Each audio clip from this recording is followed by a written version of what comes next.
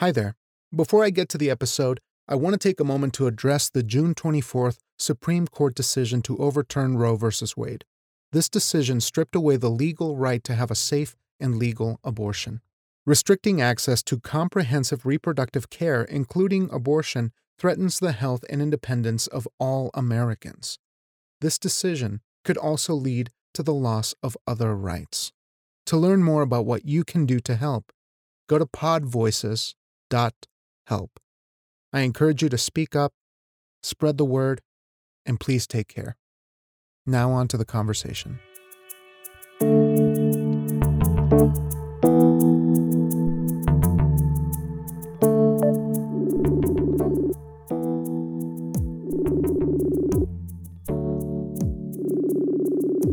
Let me see if, can you see me okay? I can see you. Hi, good morning. It's actually nicer if we see each other, I think. I agree. It's good to meet you. Nice to meet you too. Thank you so much for taking the time. That's so nice. Yeah. So exciting. Yeah, me too. I'm very excited. So, how's the weather over there? In Lisbon, it's good. It's really good. It's pleasant. It's a nice summer. I can't complain. Oh, good. I thought that we might have some complications because of the time difference, but it seems that the weather is still okay over there too. Yeah. The summer here in Portugal, it's nice. That's why I escaped Florida because, the hurricanes and the humidity. Here's the opposite. It's super dry and hopefully no hurricanes. They have earthquakes, but the earthquake has been waiting since the 1700s. So. Oh, yeah. So let's keep that track record then. Let's not worry about that. So I'm really excited to talk to you. You've done a variety of different things and you've gotten some writing out there. But can you tell me about your beginnings? Can we begin there? Well, I started to read and write very early because I was very curious. And I found that not reading was like kind of being blind. So I started very early to write poetry. As soon as I started to read and write, my mom taught me how to read and write. Before I went to school, I started doing poetry. I think it was just like something from very, very early. It just came to you. It was easy, right? It just felt like the right thing. Yeah. You know that Israeli movie, The Kindergarten Teacher, that the little boy is reciting poetry. I love that movie because I guess many children, they have a lot of poetry inside, Yeah. And was this in Brazil? You're from Brazil, correct? Yeah. Okay. That was I was born in Copacabana. Oh, okay. In Rio. Yeah, and you had written this article, and I got to read a little bit of it when I was doing some prep for it. You had this, it seems like a memory of you and your family, and can you tell me about what it was like growing up there? The city has changed a lot. Nowadays, I feel like I was born in another country, in another city that no longer exists. Brazil's population was much smaller compared to now. It more than doubled by now. And Rio had much more of a smaller city feeling than now. Yeah, it was a different way of life. Brazil changed a lot, especially in the 80s, in the mid 80s. It started growing more violent. That has caused a great impact on my writing, I think. These frustrations with violence in Latin America. So what was it that changed? What was it that created that environment? Was it just a political strife, or was it increase of poverty, do you think? Or well, the poverty changed its outlook. I think the misery before was actually worse in certain places. It's just that the whole world changed a lot too. Like we've seen so many changes since the 70s. Yeah. It's just the pace of the world too. Like, do you still have a lot of family over there? In Brazil, I do somewhat. I have my friends too. I always go, I always publish my books in Brazil. Okay. I feel a strong connection to the language, to the Portuguese language. Mm-hmm. I'm very slow to write in English to get my things translated into English. Yeah, and I don't blame you because Portuguese is such a beautiful language. I speak Spanish and I feel like it's Portuguese light. Yes, exactly. Yeah, I do want to learn Portuguese. I just feel like I'm missing out. I like this mixture too, because by now, I speak a lot of Spanish in the US. Yeah. And I mix them all up in my head. So yeah, you're managing several languages. That must get pretty confusing. It's fun. But you still prefer Portuguese. That's how the writing comes out. Yeah. Yes, I think so, because I do have the ability to write in English, but it's just not the language of my heart. Yeah. But I like English a lot too. Sometimes I write poetry and I translate poetry. But it's just that I also think there's so many people writing in English. And we need to keep our the Brazilian Portuguese language going. Yeah, because in each language you think differently. Yeah. So English makes you think in a completely different way than Portuguese, and I don't always feel so comfortable thinking this more logical way. So, just backing up a little bit, do you remember when you decided to make this? I know a lot of people don't have this moment where they decide to be writers, or that's like, this is my big moment, but you just kind of fall into it. Do you remember having memories of desperately wanting to be a writer, or was it more like a slow revelation to you?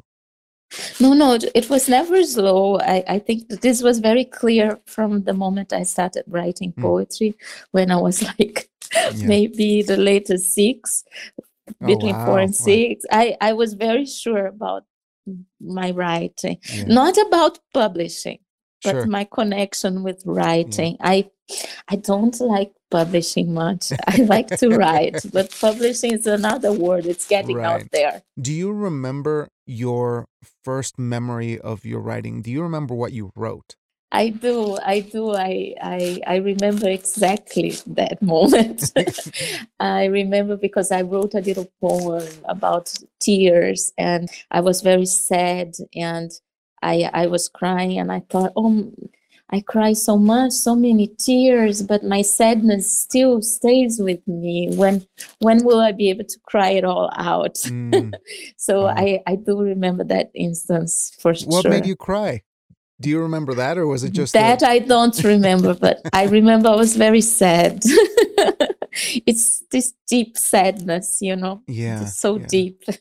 I don't mean to put words in your mouth, but there's that beautiful word that you folks have for longing, right? It's a happy, sad longing. Is that right? Yes, saudade. Yeah, yes. One of the most beautiful words in the world. I have to say, it feels like a child of that age shouldn't be that wise. Well, do you feel like that's something that you still carry? Do you naturally go for the sadness in the writing? Well, I think it's more like the other way around, because the sadness does catch me, but I do not like to publish things that are too sad. Like when I publish, I like to make things that have more humor, and I more surrealistic, and it depends. It really depends, because I like different things. I like to do different things, but I think one thing is to decide how to write, and that's something that I've always done. But then it's another thing to decide to be more professional about the writing, because you can spend your whole life being amateur and not taking your writing so seriously. And I, I always thought also that I should do other things first before taking this step. I wanted to do other jobs. I worked for a bank. I worked in the financial markets. I worked at law firms. I just wanted to grow in different environments. And then dedicate myself to the writing. Right. And so it was after my 30s that I decided, okay, now I'm going to take writing more seriously and yes, take it as a career, you know. Right, right. I think that happens a lot where we all have to survive. I mean, and the people that I'm interested in talking to are the people who have to go to work. We all got to go to work, and that's how we pick up things. But do you have memories from work that have made your writing better, that you felt like you've had experiences in your regular jobs that pushed you to pursue writing or made you a better writer? Oh, I think life in general. I think also I've had all these experiences in living in different countries. Like I lived for a year in Paris, then London for 7 to 8 years, then New York, now Florida. You know, all these moves and dealing with different people and environments. I guess that just those are building blocks to something, not better or worse than somebody who stays in their own country doing their own thing, but it's just different building blocks, you know. Right. And you had this beautiful article that you wrote about it. I love the metaphor that you had for it of trees. Yeah. Could you share that metaphor with me? Yeah, the trees with the roots that are spinning. Yeah, that's how I feel. Yeah, because trees normally don't change places. But then if you move, that's how I feel like there is this strength from something permanent, but the motion of displacement. Right. So yeah, that's. You definitely pay off that metaphor with this phrase of gasping for air, which I think a lot of immigrant folks or folks from other cultures who are coming to a different place definitely feel that. That explains very clearly the way that I felt coming to the United States when I was a kid, when I was really young. And you feel like you don't know the language, you don't know how to connect with people, and there's those cultural things that you don't have words for. That are like these big barriers that you can't get through. Do you feel like you got to overcome those things through your writing? I don't think so, quite honestly. I don't think I'll ever overcome this feeling of estrangement, because I think that's something I was born with in a way. I felt that in Brazil, and I feel that when I go back there, I feel that here in Portugal. Anywhere I am, I feel a little bit foreign. But that's exactly this distance that feeds into my writing. And it's like an energy too, you know? Yeah. I do not like to write anything very realistic. I prefer to write more allegorical kind of literature, both in poetry and fiction. I've been reading a lot of Herta Müller. I love her. Yeah. Can you tell me about her? It's this feeling of being in another layer, you know, because we get too much reality nowadays. Oh, I love that so much. It's just and we need the imagination. I think as humans we don't give enough value to our imagination. You know, it's always being crushed, or otherwise it has to be transformed into something worth of money, you know. Agreed. And and imagination is it's our wealth. It really is. It's what we have the best, that distinguishes us from anything else. Right. And so I'm a big fan. You mentioned this writer. Could you tell me specifically what you like about her writing or other writers who have inspired you? Oh, there are so many. I feel very inspired by many Yeah. writers. Give me a couple. Give me a couple, because I need inspiration too. Oh, well, I guess Gogol inspires me a lot. You know, the Russian writers. But Herta Miller right now is one of my favorites. But I'm also a big fan of Balzac. Mm. I just mix and match. I always have piles of books around. I get very chaotic. My kids are always saying, "Mom, you never finish a book," and I mix and mix, and then something comes out. So I love Virginia Woolf too. So you're very comfortable gathering and going from one to the other. Yeah, I I like need that that. too. Yeah, I cannot read from page 1 to the end. I can't. Very very rarely, because I really take advantage of this chaotic state in my brain. So what does it feel like when you're in that state? If you go from one to the other, what do you feel you're looking for? Normally I'm looking for something different, something that will surprise me, or the idea of travel too, like imaginary travels, and not being too attached to reality. I think reality is overrated these days, for sure. I hate this reality shows and also writings that are just portraying reality. You know, I don't know. No, but that's the truth. I think that our societies, they really downplay the importance of imagination. And I personally believe that it's the best tool to communicate and to bridge gaps, right? Because there's people who disagree with you, especially, you know this better than anyone as somebody who's been around a lot of different places. That's the glue that connects people who are different from each other. And it's such a shame that imagination is in short supply. We don't have enough of it. So what are people afraid of? That they don't like imagination, that they don't like going outside of the reality that they live in. Yeah, that's really strange. For me, I have a hard time to understand, because I think people are afraid of dreaming, you know? Yeah. Even of the dream state, because we dream. Hopefully we dream every night. We spend quite a few hours dreaming. That is also just as important to being too awake. Might be damaging to the soul. I love that. Yeah, being too awake is damaging to the soul. I'm gonna write that down so I get reminded every single day, because opening my eyes is not the same as being awake. I think you're very right about that. So, do you have a project that you worked on that was really hard for you, or can you share the process of a project that you put together?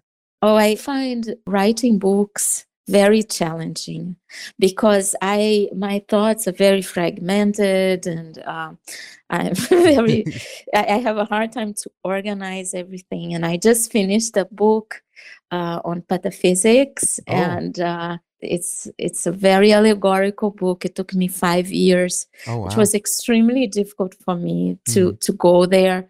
It was a little bit based on Rabelais and the grotesque, but it's also like an alternative Latin. It's based. My writing always has a connection with Latin America, because I am fascinated by our, by Latin America and the culture. Right. But then I like to mix, like Gogol is a character in this book. My previous book, I put Dostoevsky landing in Rio. I like to mix the writers and the sceneries and the places. Well, it's very much a reflection of your experience, because you have, at your core, at your soul, you still have home with you, right? Yes. But then what do we do with these other influences that came from a completely different side of the world? I love that. It's a great opportunity to create something completely new that nobody's Yeah. seen before. So what was the hardest part about it? What was the hardest part about finishing that book? Well, actually, it was reaching the end. That was pretty hard Mm. because there's so many characters, and it is just hard to coordinate. It was also a bit like The Master and Margarita, by Bulgakov, and it was just difficult thing. And I was like, why did I put myself into this situation? And then I went through the whole book with my editor in Brazil. Mm. Well, she's in Greece actually. Oh, But we read through the whole book, and it was really nice because then I finally reached the end through this oral reading with her. oh, okay. And it just happened smoothly just because we were reading the whole book together orally. Yeah. And then it was a great experience because all the characters were talking and taking another life of their own. But it was not easier. It's never easy. But probably the hardest one is now that the book is going to be published, and I really feel so scared of being out there. It is so frightening to publish. Well, congratulations. Let me be one of the first to congratulate you on your Thank you. book. Is this your first publication that's coming out? No. This is my fifth book. So it doesn't get any easier. There's still the little bit of jitters there. Every time, even if I publish on the internet, just an article, an essay, I get so nervous. I get really nervous. I feel exposed. It's also hard because as a writer, you have this introspective personality to be a writer. But then the way things are these days, you get even more exposed than before. Right. So it's just hard. Yeah. You have nothing to be concerned about. I did read your article that you had on your website, and it's just such a beautiful piece about thank you, that a lot of people can connect with. And I certainly had a connection with that feeling of just not being able to find a place. Once you leave home, I mean, what is there to do? There's no coming back, right? Yeah. So what led you to the U.S., if I may ask? Because you were here and you studied a bit, correct? I first went to the U.S. on an exchange program, a high school exchange program. I went to Texas, and that was my first connection with the U.S. Talk about a change there. Yeah, that was wow. Yeah. Can you tell me about that? Yeah. Tell me about Texas back then. Yeah, Texas. I went from Rio, and before people were not traveling like now, Yeah. it was a very different situation. Tickets were still being issued in many different copies. Yeah. And you couldn't lose the ticket. Oh, yeah. So I went to San Angelo, Texas, and then Temple, Texas. I went to Central Texas as an exchange student, and it was really quite a cultural experience. But I have to say that even though that was like a big change for me, one of the things that had more impact even on me was the week I crossed the Amazon River. Oh, wow. When I was in my early 20s. That really was life-changing for me because we took just the local catamaran boat with 800, 900 people sleeping on hammocks and just experiencing Brazil from a very different perspective. Seeing the children. I just going by doing on the road a trip in Brazil that I did when I was very young. That was more life-changing even Yeah. than my exchange program, because Brazil is very large, but I think most people, they just stay within, São Paulo, Rio. But my husband and I, we just took the bus and we just went around Brazil by bus or by boat. And I saw a lot of poverty. I saw people offering me their children to take. You see all these contrasts, because I also saw so many beautiful beaches, so many beautiful places, so much the vastness of the country. Yeah. That caused a big impression, really. Yeah, I can imagine. I mean, to see that much disparity in one Yes. country, especially in your home. Yes. I mean, that definitely makes sense that you would say how it's imprinted on your writing, how it's just completely become a part of who you are. But you just felt like, you know what, I need to know my country. I need to, like your husband Yeah. and yourself decided to do that. That's Yeah. beautiful. Yeah. Did you feel an immediate change, like you came out of that just a completely different person, or is that something that you're feeling now looking back on that? I've always felt that the impact of the children on me was extremely relevant for my life, because I'm very concerned about children. I'm very concerned about children who are victims of stray bullets in Rio and in big cities. Also in the US, there are many children victims of stray bullets. Yeah.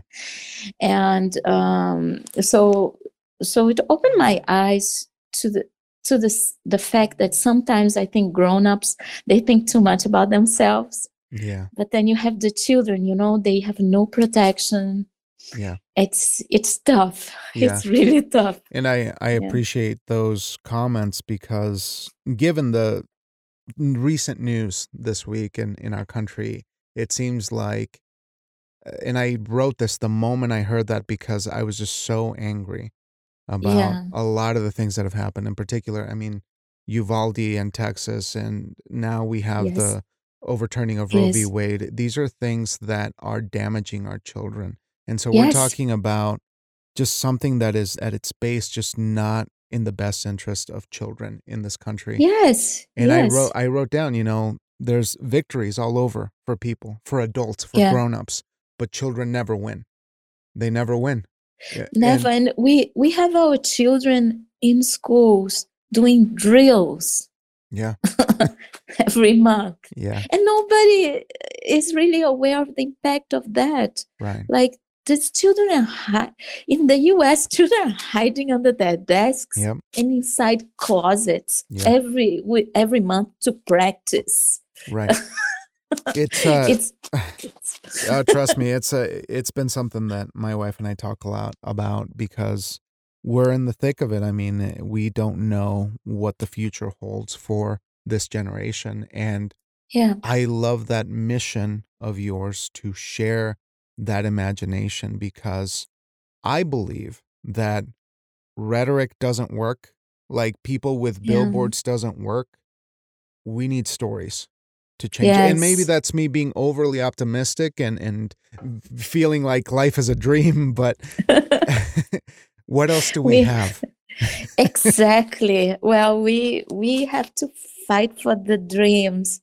And also, if we raise our children, they have to be able to dream and have hope. You can't raise them in a world that is so dry. That you only have so the news. I gotta ask you this as a parent. I'm very interested, because I feel that people change, not just as writers, but as people when they have kids. Yes. How was that change for you, becoming a parent, as an artist, as a writer? Yeah, well, I think as a parent, I'm sure children change us a lot, and I think it's for the good, because literature can become like a poison, can make you so self-conscious and so self-centered, and I think you have to learn that other people come first. And that's good for you too. That's a good lesson to give yourself, and also just to be able to love unconditionally, like we love our children, Mm. it's just it just expands your heart, Yeah. really. Do you feel like at this point you have a good understanding of how you write, or do you feel like you're still exploring how you write, or is your process already set in place? Well, because I am a bit chaotic, I don't know. But I do appreciate the process. I think that is a process. Well, I do have a process. I have to say, I use the free write. Oh, okay. I Yeah. love the free write. Me That's too. one thing I love. And I make myself write every day because you have to do it every day. So your brain, and you have to go to that space every day, and you Yeah. have to have discipline, and you have to sit and just read mostly and write some, I think. Yeah. Because I personally, I cannot write without a lot of reading. It's what feeds me. Absolutely.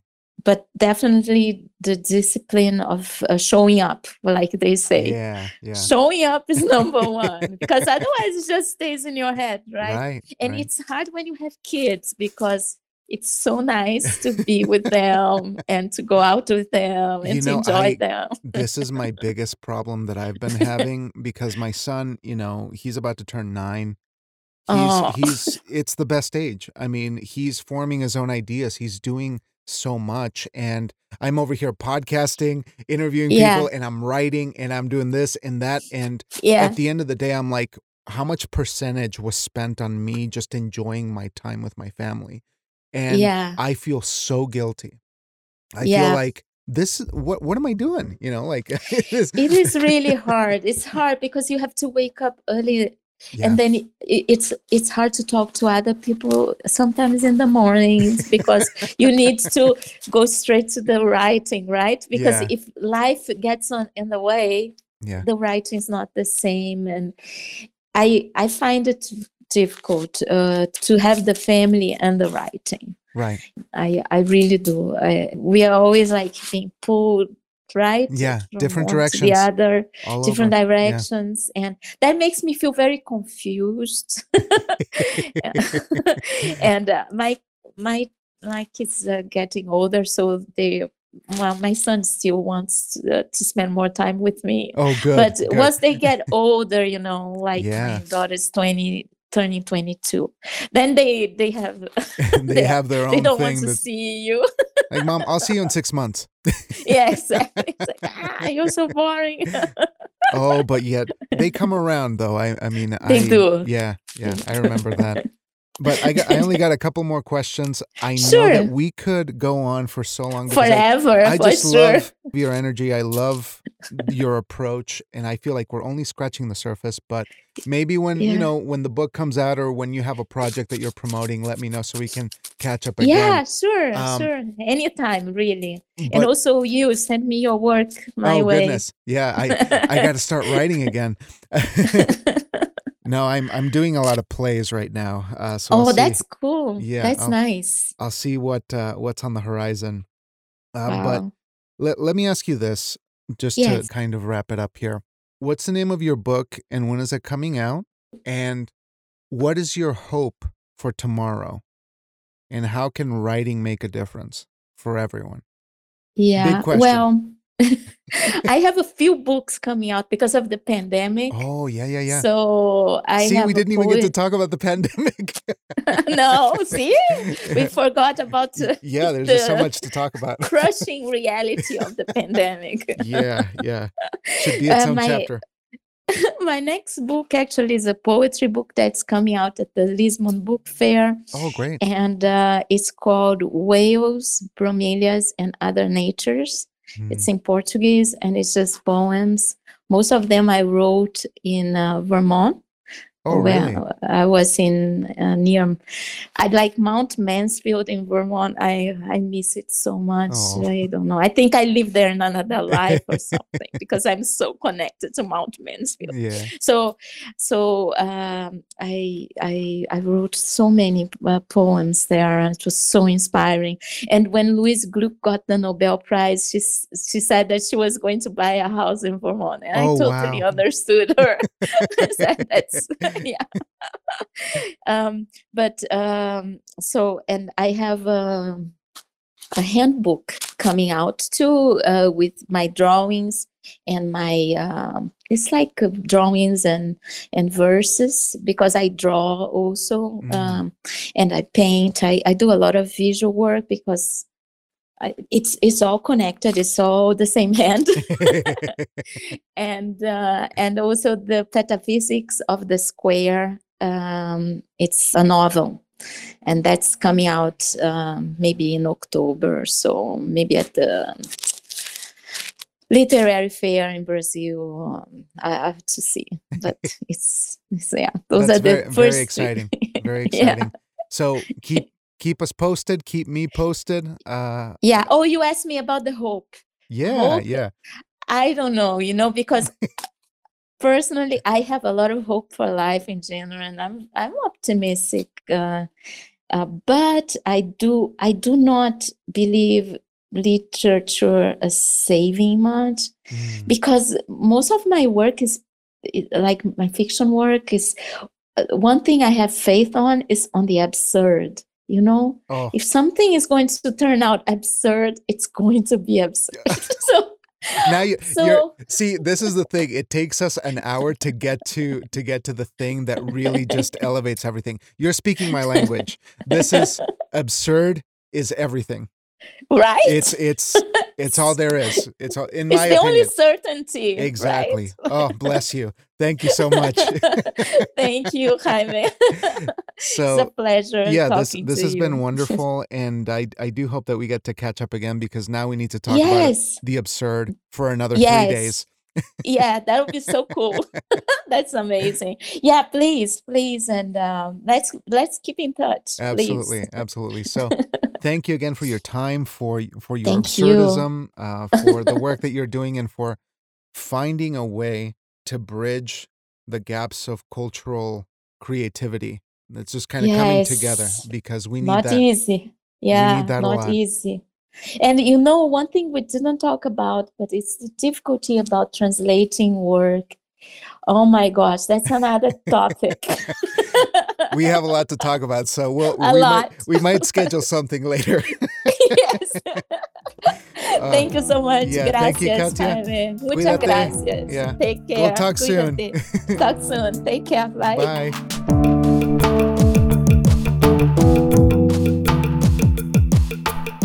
Hey there, before I go, I just wanted to thank you for listening to the podcast. If you're enjoying Arts Calling, please consider rating and reviewing the podcast wherever you listen to these episodes. Every little bit helps to bring awareness about these wonderful artists that we're featuring on this podcast. And don't forget to say hi. I'm over on Twitter @CruzFolio, and I would love to hear from you, love to know what you're working on, and I wish you the best in life and craft. Make art, make haste, and much love.